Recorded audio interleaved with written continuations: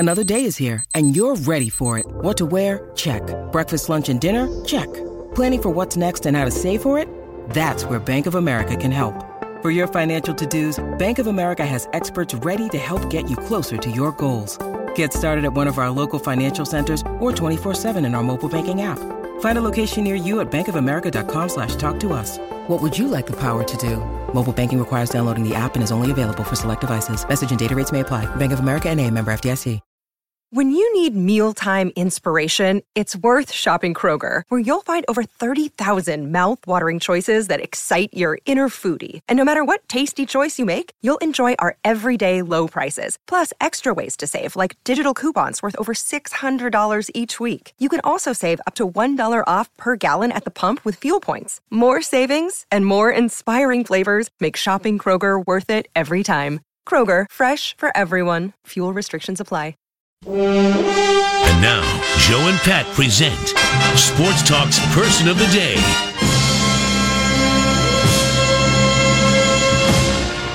Horse makes headlines at Santa Anita. What's news about that? Well, the race is the $83,000 Santa Anita Derby. And the horse, Silky Sullivan. A horse with a growing fame and a sensational racing style. Don't strain your eyes looking. Silky Sullivan is last, some 30 lengths back, and that's where he stays, right down to the halfway mark.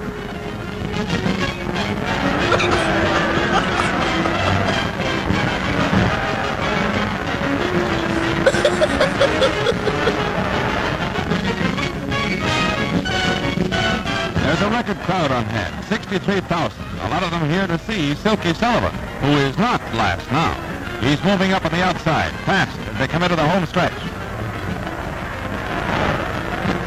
It's a sensational sprint down to the wire. From 30 lengths behind, Silky Sullivan moves up and up to lead by more than 3 lengths going across. A headline performance by Annie Sanders.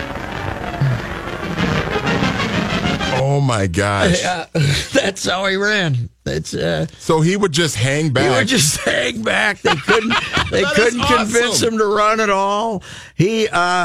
Okay. Here's how this came about. Hard Boot is running in the Mystic Lake Derby tomorrow. Sure. So I looked up his bio, and he won the Silky Sullivan Stakes at Golden Gate this year. That's his claim to fame. Yeah. So I said, okay, I got to tell Manny and the folks about Silky Sullivan because this is the 50s. I got to rewatch this. This is the 50s. Oh, there's a bunch of them out there. There's some he came from further behind. That one was 31 lengths. He was 31 lengths behind. But Silky Sullivan was foaled in 1955, and he was a good, impressive-looking horse.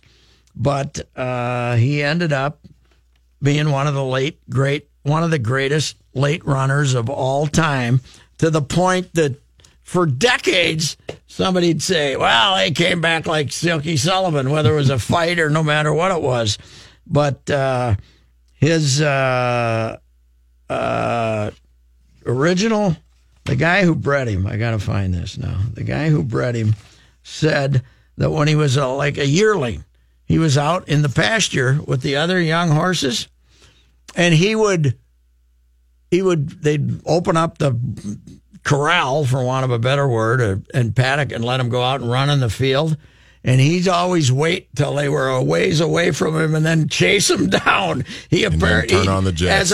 As a 1-year-old, he'd love to, let the other horses have a head start and then go by him, and he'd go roaring by him. And that became, when he got out there running at age 2, that's what happened.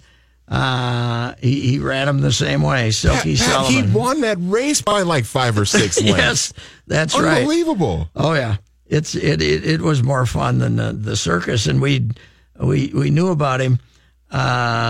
He would basically Willie Shoemaker wrote him for a while and said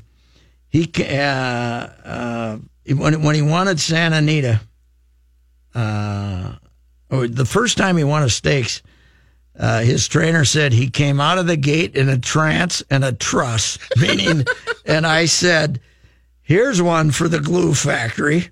Then all of a sudden, it was like he was stung by a bee. Until he made the big move, I thought I'd be looking for a job, he said. His jockey, George Taniguchi, when he won his first one, he broke with the field, and then it was if he was sucked back. And I thought, oh, my God, what's he doing? He was immediately 10 or 20 lengths behind the other horses. I let him go like that until about the 3/8 pole, and I finally gave him a tap on the shoulder, and then he changed gears. I never thought we'd catch up. We were so far back, but I never rode anything like that before. We were flying, he said. He was just unbelievable. It was the way he ran, and that's it. There's some thought that it went back to when he was just a young horse, and he liked chasing other horses.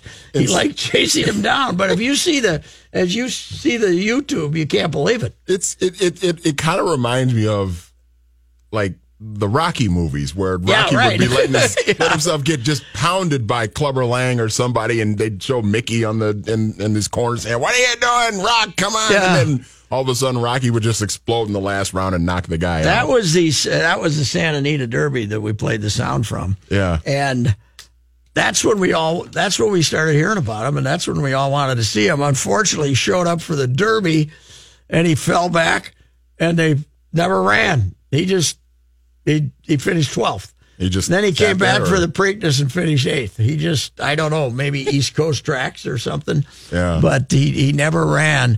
But he still had a great career. A lot of 12 wins out of 25 races or something like that. All of them from 30 lengths behind. If you're a jockey on the other horses, and you see this happening, you gotta be mad, right? You gotta be like, what the hell is this? Yeah. Like, he's hanging back, and then all of a sudden down the stretch, he just Santa turns on Anita the Derby, he jets. just goes out, and he never tries to run on the rail or anything. He just goes outside and goes, zoom. Who did you say the jockey was? Well, he had different ones, but Schumacher had him a few times. Willie Schumacher had him a few times. For that race? And what does Santa Anita Derby. Yeah. And what does he mean by a tap on the shoulder?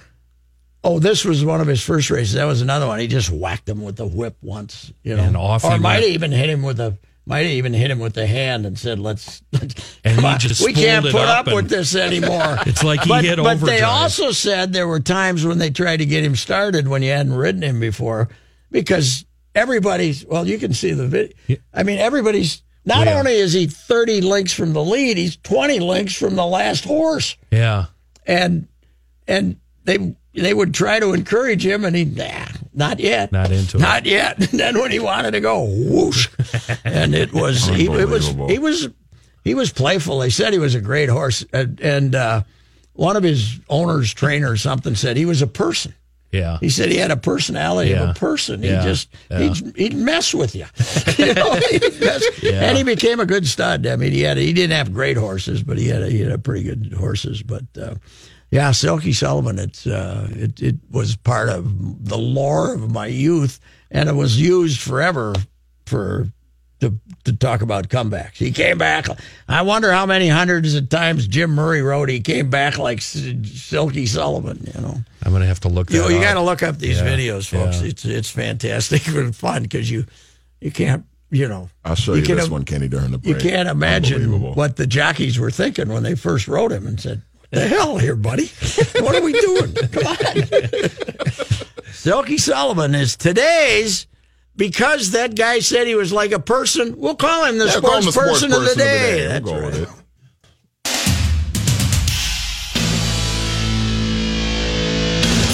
Derek Whitmore covers the Twins for 1500ESPN.com, as well as being responsible for all the content on that website, sir.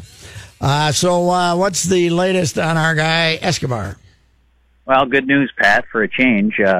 Twins hopeful that he'll be back tomorrow. He's out of the lineup tonight. There's still some soreness and maybe a little swelling in that elbow where he got hit. But it looks right now, anyways, like he'll be able to avoid a DL stint, and that's really good news for a team whose infield was already super, super thin, and I really don't think they could have afforded to lose Escobar. Did they X-ray it? I didn't hear anything about that. It's just that they were doing pain tolerance stuff today, seeing if he could go through pregame just some batting practice and things like that. They're actually hopeful that he could be available in an emergency tonight. I think best case scenario is you keep him off the field and see if he's ready to go tomorrow. So do we got Taylor Motter in there again? Yeah, he'll be playing third base tonight. He's the only extra infielder, right? That's exactly what he's doing on this team. I mean, he made the 25-man roster as a guy who could play everywhere, frankly. And, anyways, not to go down a road that they're not going to have to go now, but if you lose Escobar, you don't have anybody else on the 40-man that can play infield unless you want to bring Sano back. So, you add Nick Gordon to the 40-man and bring him up and let him play. Yeah, let's go. We're past the terrible twos almost here, so you can bring him up. Although his batting average has gone downhill down there in Rochester. So it's just bad. I don't mean to cut you off there, Pat. It's bad timing for them because Jorge Polanco is just about done serving his suspension, and hasn't played yet, right? Right, He's still out with the bad finger. Yeah, but more good news on that front. I'm kind of hearing that they're optimistic that they could really expedite that rehab process for Polanco. I mean, if they need to. He did face Irvin Santana through a live bullpen session down there in Fort Myers today, and I heard Polanco was one of the hitters standing in. And realistically, if he's okay to get into a game at DH, I think the Twins could play him a handful of games down there and then get him up here as their DH, maybe let him learn shortstop on the fly. And that's speculation on my part, but I don't see that as too far out there, given that his suspension will be up here in 8 or 9 days, I think. It was going to expire July 2nd if the Twins didn't have any rainouts, and they haven't had any yet. So So Rosario's playing, I take it, huh? He's back, yeah. Molitor said they wanted to stay ahead of that shoulder injury for Rosario, and so it was more of a day off. And I think given the way the lineup looks right now without Rosario and Escobar, that's tough sledding. So, yeah, he's back in there pretty much right away. And you know what? It's not always who you play, but when you're playing them. Texas, you look at their record, and they're terrible, but I think they've won 5 or 6 in a row, right? They're starting. They're playing good now all of a sudden. And they're going to have Big Sexy on Sunday, Pat. So Cologne and Barrios. If you're not going to that game, you don't like baseball, man. Yeah, that's right. Well, two opposite sides of the spectrum. And, I mean, that's been the story with the Rangers this whole year is I kind of liked their lineup. You're looking at them in spring training with Beltre and that whole group, but the starting pitching was always going to be a question, and that's kind of played out here this year. When they can pitch, they're all right, but it's tough to string together a starting rotation for them. Yeah, it's the Twins have actually considering how banged up they are, that going 4-2 against Cleveland and Boston was okay, but I don't know. You look at the lineup right now and how the heck they're going to score runs. Right. Yeah, and they're actually pitching, which I think is the doubly frustrating part for the Twins and for their fans, frankly, that it's been a while since we've seen a 1 through 5 starting rotation here, and now they seem to have that going. The bullpen can straighten some things out, but they're just playing shorthanded offensively, and they'll get some reinforcements here soon. Like I said, Escobar could be back in there tomorrow. Polanco's probably not too far off, but boy, they're not exactly playing with a complete deck right now offensively. The bullpen's interesting. It almost looks like your 8th inning guy's Hildenberger. Reed has been shaky. I mean, they tried him again the other day. I guess they brought him back out. He's been terrible. Ryan Presley has become more and more unreliable. And, of course, Belial was just here for giggles. They're Zach Duke, Hildenberger, who was so bad in spring training you couldn't believe it, and then so bad in April you couldn't believe it. But he's good. He's been good, and I think he's probably your 8th inning guy, don't you? Yeah, I think it's just a matter of how this thing has evolved, and in really short order. I haven't run the numbers on this, Pat, but just my sense from following the team, I feel like Ryan Presley and Addison Reed pitched in every single game for the first 50 games for the Twins. It just had that feeling that anytime the 7th or 8th inning rolled around and it was close, it was going to be those two guys. And I don't know this at all. That's just pulling it from my notebook, thinking like, hey, have these guys been overworked, or have they pitched too many times, 3 out of 4 or something like that? whereas Hildenberger, you actually got to back off him a little bit.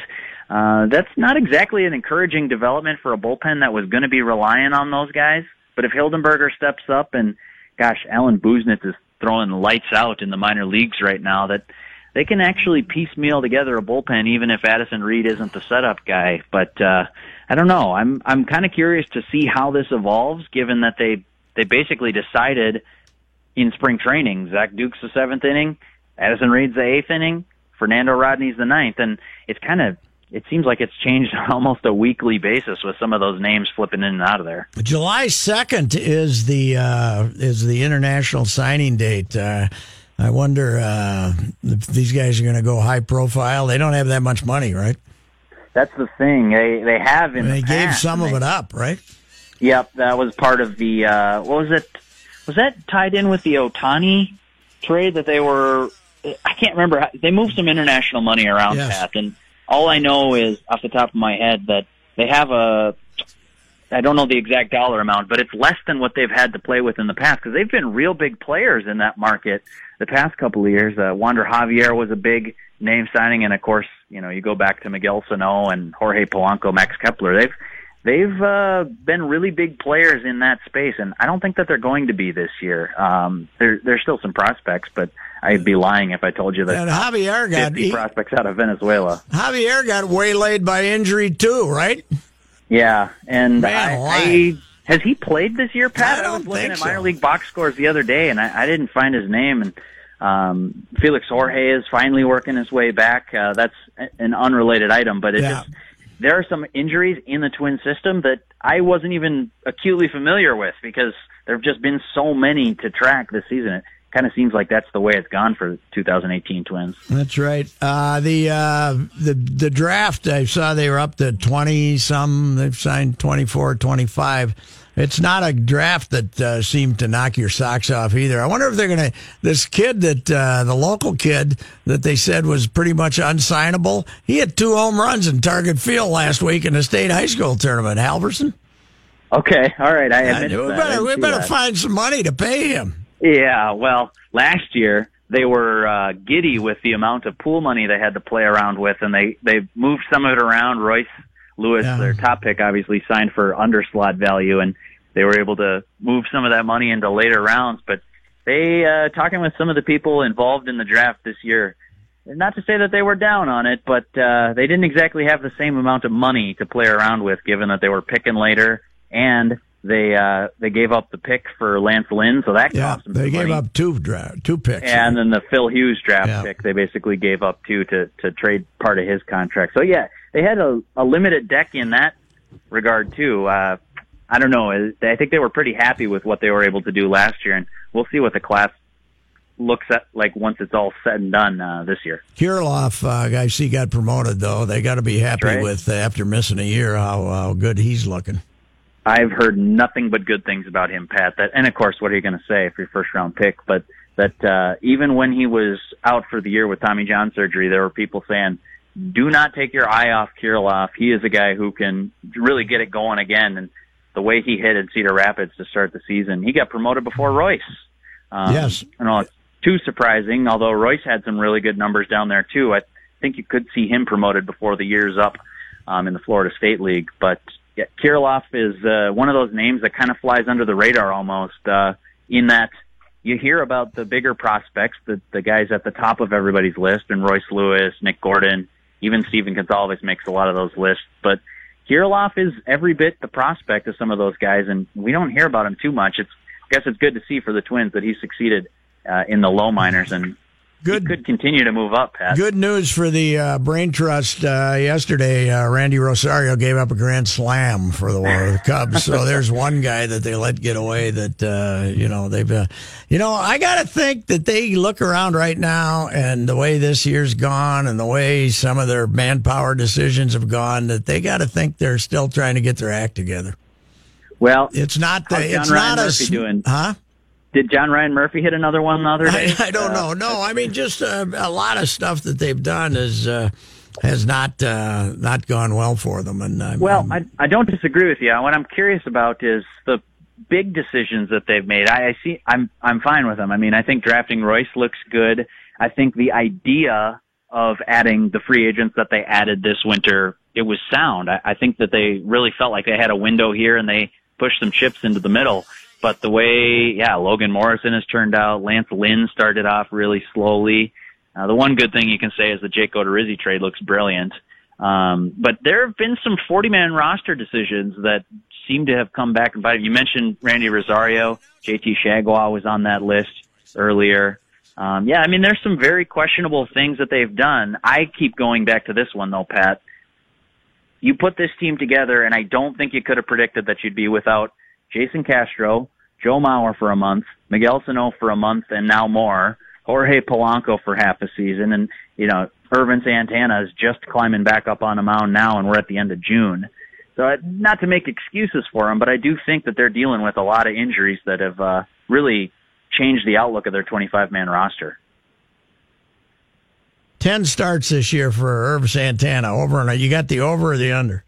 I'll take the over. I think they could probably fast-track him back, and if you want to be cynical about it, you want to get him out there, show some possible suitors that he can still pitch in the major leagues and maybe get something for him at the trade deadline. All right, Derek. It's going to be a nice weekend for a change. Yeah. Doesn't look like any rainouts. That would be fantastic. We'll take it. All right, sir. Thanks. Thanks, Pat. Derek Wetmore. Okay, Escobar not in the lineup. He will apparently play tomorrow, and Rosario back in the lineup. And Taylor Motter, who they brought up as an emergency guy. Can't get him out of the lineup now, man. He's in there every day. You know what? But here's the problem. If you want Taylor, if you want Joe Suchere to maintain his Twins fandom, you got to get a haircut, man. Yeah. He's got a real hard time. Got to get rid of those locks. Yes, that's right. Joe's, he's just trying to tolerate the crooked cap now and then he's got the long hair to go with it. You're going to ruin Joe as a baseball fan, so get a haircut, kid. We'll be back.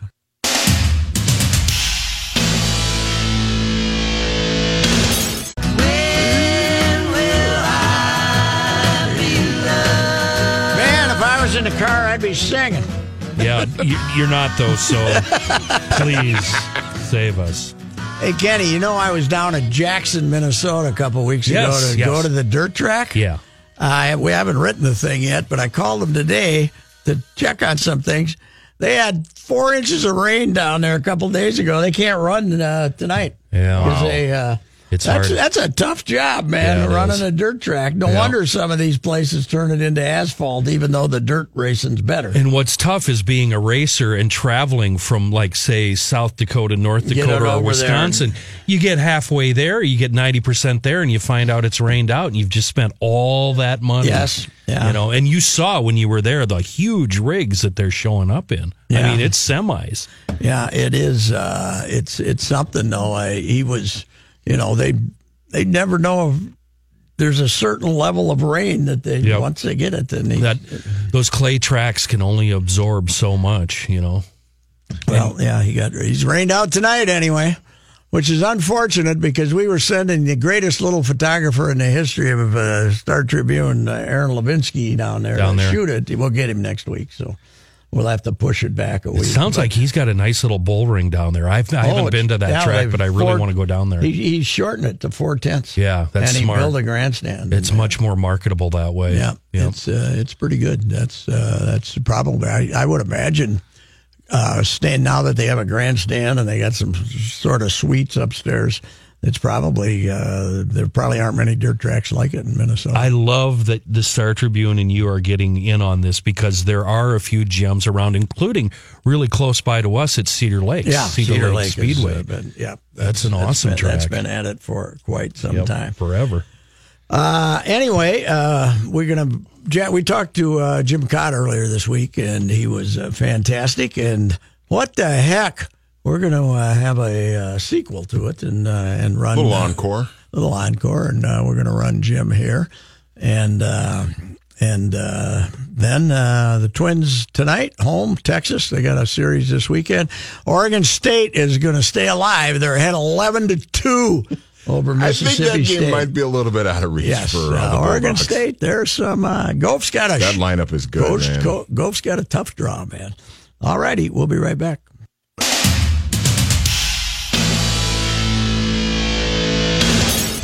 Heroes Row of Ball Talk. Play ball! Here's legendary pitcher and broadcaster Jim Cott. Batter up! On the Ride with Royce. Jim Cott, how are you doing, sir? I'm doing fine, Patrick. June 19th, 1962, Jim Cott hits his first Major League home run. Who'd you hit it off? Dominic Zanni. Dominic Zanni. I hardly remember him. Where was he from? Where was he with? Who was he with? He was with the White Sox. Okay, all right. And I used Don Mincher's bat, P112, and Minch said, look, when he gets behind in the count, look for a fastball. Uh-huh. And I think the count went to 3-1 or 3-2, and I got a nice fastball there. It was in Old Comiskey Park, and somehow or other found the barrel of the bat, and away it went. Okay, so did you pull it? Must have pulled it, huh? I did, right center field. Wow, that somewhere was... out over that I think it was 375 to right center in Old Comiskey. You were a good hitter, though, but you didn't worry about power. You were worried about hitting something that would drop, huh? Well, Johnny Sane, and of course in '62 when I hit that was before Johnny Sane, but even Eddie Lopat was our pitching coach, and their theory before the DH was try to be responsible for one run a game as a pitcher. Bunt a man over, hit a sacrifice fly, steal a base, knock a run in, whatever. And, I've heard a lot of blowback from people that say, they wasted time with the pitcher hitting and let's go to the universal DH. But our goal was to always try to be a better hitter than the opposing pitcher because that gave you an advantage. And that's why I kind of like the game better without the DH. And that early Twins pitching staff here in Minnesota, Pedro Ramos was a good hitter, and I think Camilo was okay, wasn't he? Well, Camilo hit a grand slam. Jim Perry was a good hitter. Boswell was a good hitter. We had a good. Yeah, I would say one year we may have had 6 to 10 home runs from our pitching staff. And a lot of good hits. We had a pitching staff that could hit rather well. And then of course Dean Chance came along and ruined that.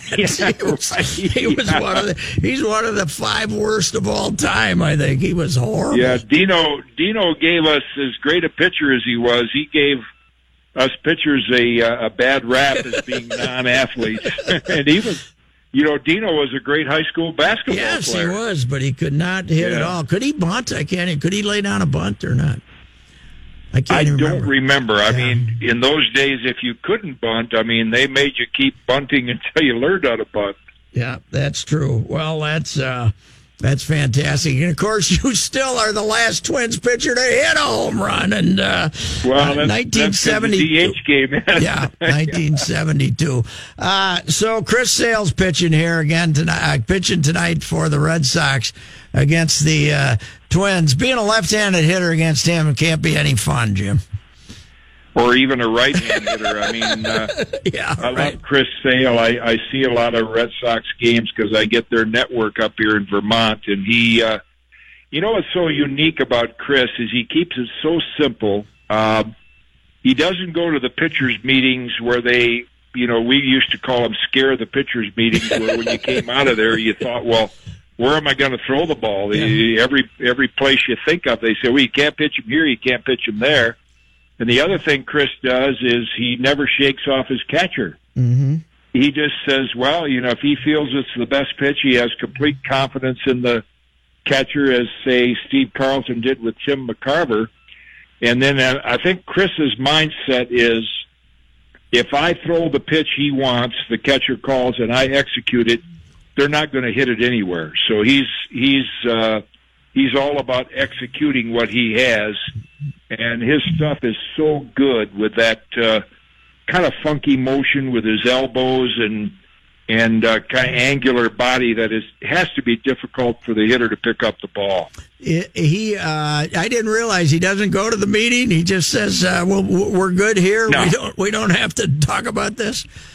Which I really like, because, I mean, when I coached for Pete Rose, the first day that I had the pitchers in the pregame meeting, I said, this is going to be the shortest meeting you've ever had at going over the hitters. Yeah. I said, for as long as Abner Doubleday, when he invented the game, it's high and tight, low and away.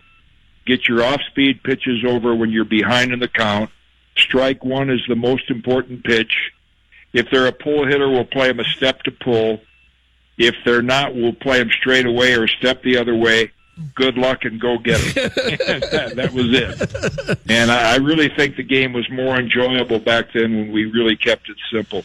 Yeah, I mean, if you're good enough, if they tell you to throw it here against this hitter, if you're good enough to do that, then you can throw it if you're good enough to throw it to an exact spot, then you don't need some big report because you're going to be a good pitcher. Execution will beat technology any day of the week. That's true, but he's. I wonder if he would have come along years ago if somebody would have tried to straighten out that motion of his, some old pitching coach, or did they appreciate? Well, funky? Did they appreciate possible. funky? Yeah, I don't know, because I don't think years ago they were quite into the cookie cutter, motion, kind of comparing it to the golf swing. Nowadays, everybody is trying to have that perfect golf swing, whereas years ago, guys just kind of went with what they had. So I never. I just remember Jim Lemon telling me, he said, you got to speed up your motion. Your motion's too deliberate.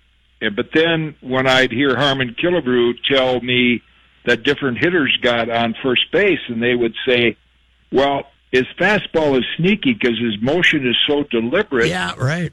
But the ball sneaks up on you. So, you have to be real careful about trying to change a guy who's been successful with what he's had, whether it's in high school, college, or in the minor leagues.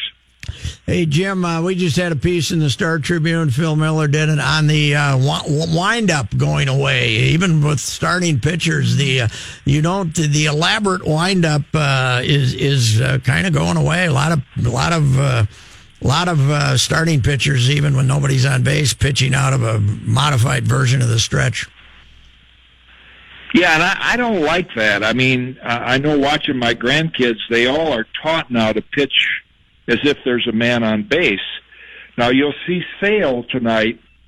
He pitches with what we'd call kind of a side saddle windup, but he has a little bit of a kick start to it, and he uses his lower body real well, where when you look at right now, he's on the disabled list, this Drew Pomerantz for the Red Sox. He's like 6'6", and he starts from that set position, and I just think two things. They don't really get as much effort out of their front side as they should. I always thought that using that front side, you kind of throw the glove at the hitter, and that was a bit deceptive, and it also gave you a little momentum or power with your motion, which took off a little pressure, lessened the pressure on your arm. So I know they do that for control, but I think they're losing a lot. I think the last pitcher that I remember sort of using the full windup with their arms was Paul Bird. I don't know if many people remember Paul Bird, but pitcher of the field. He was sometimes even double pump. And as Johnny Sane told me years ago, he said, you get hitters out four ways. If you're Koufax, Nolan Ryan, Clemens, guys like that, you get them out with natural stuff. Yep. Not all of us have that. Then you get them out with movement, change of speeds, location, or motion. And your motion can be very deceptive, which is an asset to a pitcher, and I don't think enough pitchers are taking advantage of that today. Yeah, that's it is an interesting transition, that's for sure. My son, who's quite a baseball fan, is I was having lunch with him a couple of days ago. He's convinced that we're adding 2 miles an hour to everybody's velocity by where they are now measuring the speed from. That earlier in its flight, it's not being measured at the plate; it's being measured at the apex, I guess, of its speed. I mean, I am seeing 98 for the other night. Waka was 96, and I've never seen him as a 96 mile an hour pitcher. I think we got something going on here, velocity wise, beyond guys just throwing harder. Well, I think your son's right. I think what everybody would be interesting to see if you go on, I think it's YouTube. It's about an hour and 20-minute documentary. I think you'd call it a documentary. It's called Fastball. Okay. Yeah. And they have hitters talking about how Goose Gossage's fastball was intimidating, and Bob Gibson's and Sandy Koufax's, and then they have the technology guys talking about how, when the ball comes out of the hand, they may not pick it up till it's 10 feet out, and so sometimes those miles per hour are not really true. I've always thought that. I mean, I was pitching for the Cardinals in 1982 when I was closing in on 44 years old. And we had a guy named Charlie Gelati who clocked the pitchers with a radar gun. So I come in with my usual, half an inning, 1 inning, whatever, and get done, come down the dugout. And Charlie had gone from behind the backstop around up the tunnel, called me down in the tunnel. He said, "Hey, I clocked you at 92 that inning." I said, "Charlie, you see that trash can there?" I said, "Throw that radar gun in that trash can." I said, "I couldn't drive 92.